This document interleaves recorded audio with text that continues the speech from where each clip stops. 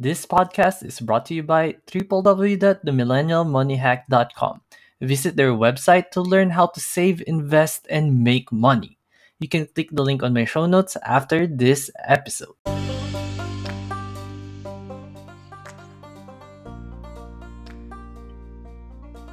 If you're looking for answers and references with regard to your daily experiences as you take your trip and journey to the great life of 20s, you came to the right place. In every book, there's a chapter, there's a story, and a character. Characters who are willing to share their experiences in their life as 20s, stories wherein you can relate, understand, and grasp the ideals and wonders of this generation. And finally, a chapter where everyone can write their own unique story. My name is Marks Medina, and welcome to Chapter 20s.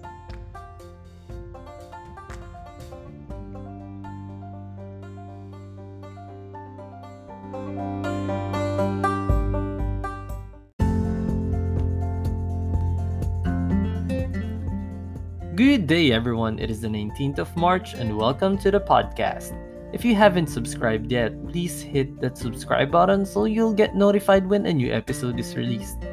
Alright, today we are going to talk about your finances and how you should manage it.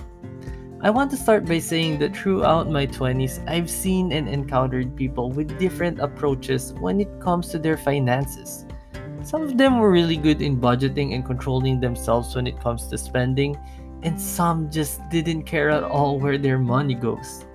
And whenever I see the difference between their habits, I always wonder how they acquired it. Well, is it because of the people around them and their family's orientation towards money?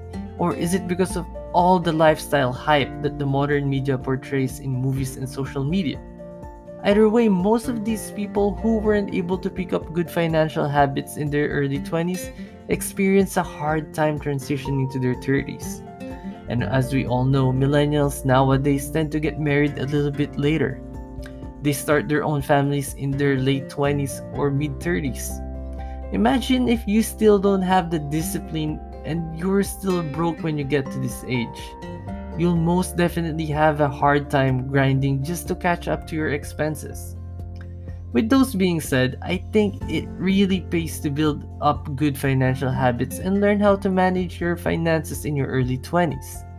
So today, I'll share with you 5 things or habits that you need to be conscious and aware of when it comes to your finances.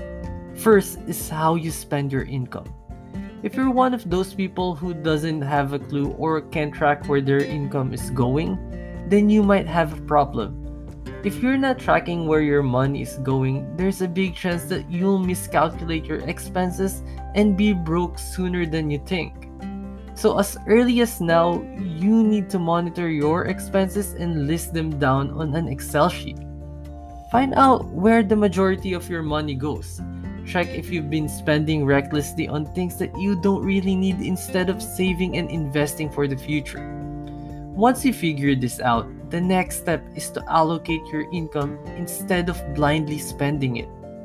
Well, most people say that the right way to partition your income is by following the 50-30-20 rule, which means 50% of your income goes to your needs, 30% goes to your wants, and the remaining 20% goes to your savings.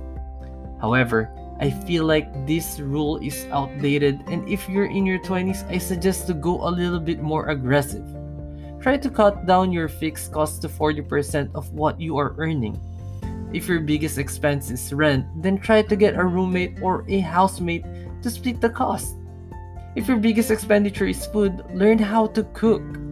In this way, you can allocate at least 50 to 55% of your income to savings and investments. And you can do whatever you want with the remaining 5%. Some of you might say that 5% for your wants is too low and it's not even enough to buy you a new pair of shoes. Well, I say find a new source of income to support your lifestyle. This method might sound extreme, but trust me, this delayed gratification will reward you with more comfortable life in the future. Now that you know how to allocate your income, it's time for you to build your emergency fund. Most financial experts say that you need 3 to 6 months worth of your monthly expenses saved as emergency funds. In this way, when something unexpected happens, like having to fix your car or being laid off from work, would not really catch you off guard. As for me, I try to go a little bit deeper and put away 1 year worth of monthly expenses just so I'd be confident that no matter what happens, I'll have time to recover. And also, if one of my family members need help, I can easily lend them money. Alright, the third on the list. Saving money is not enough. Unless you're preparing to buy a house in the next 3 to 6 months, don't let your money sit in the bank. Why? Because inflation is eating it up. The average inflation rate for the past 30 years is around 2.4%. That means your money is losing its value every year. And the only way to fight this is by investing your money. So throw your money in stocks, bonds, or any other assets that will appreciate it in the future. Also, you need to remember that you're investing for the long term. And the reason why you need to build your emergency funds first before investing is because you don't want to pull out your investments prematurely, especially when the market is down. Remember what happened during the pandemic? Also, when investing, your outlook should be at least 5 to 10 years out. If you're not the type of person who's enthusiastic when it comes to reading reports, interpreting graphs, and dealing with numbers, all you have to do is to buy the S&P 500 Index Fund.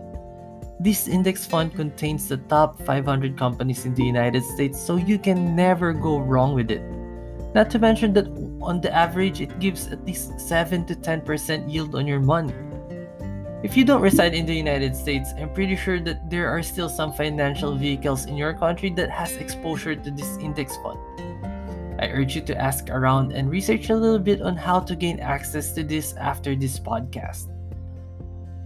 Alright. The fourth thing I want you to do is to not let yourself drown in credit card debt. You shouldn't borrow money that you can pay right away unless you're buying an investment that will give you means to pay back the debt and gain more money. Don't get me wrong, I think having a credit card is a good thing because it builds your credit score and it gives you a little break when it comes to their cashback programs. In fact, I encourage you to use credit card as much as possible for your house expenses and regular expenses like food, gas, because some credit cards offer 3% cashback, which is very significant when accumulated. But again, never ever buy something you can't pay right away unless it's something that will produce you more money. Because if you do this and you fail to pay before the due date, not only your credit score will crash, but you're also going to incur out of this world interest payments.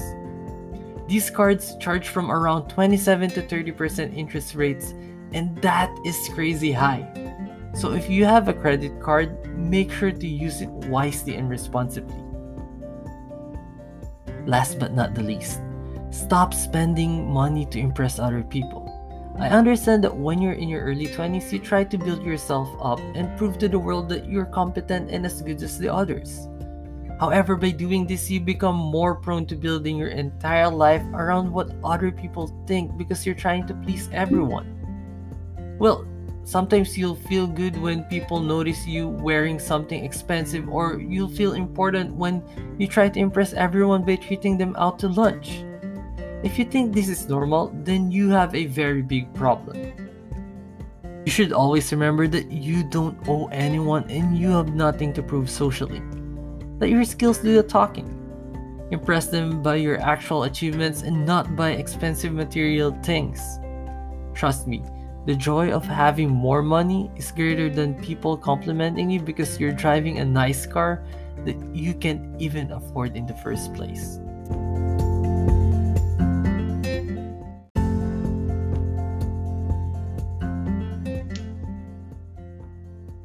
If you were able to relate to some of the items I just discussed, that means what you are experiencing is normal.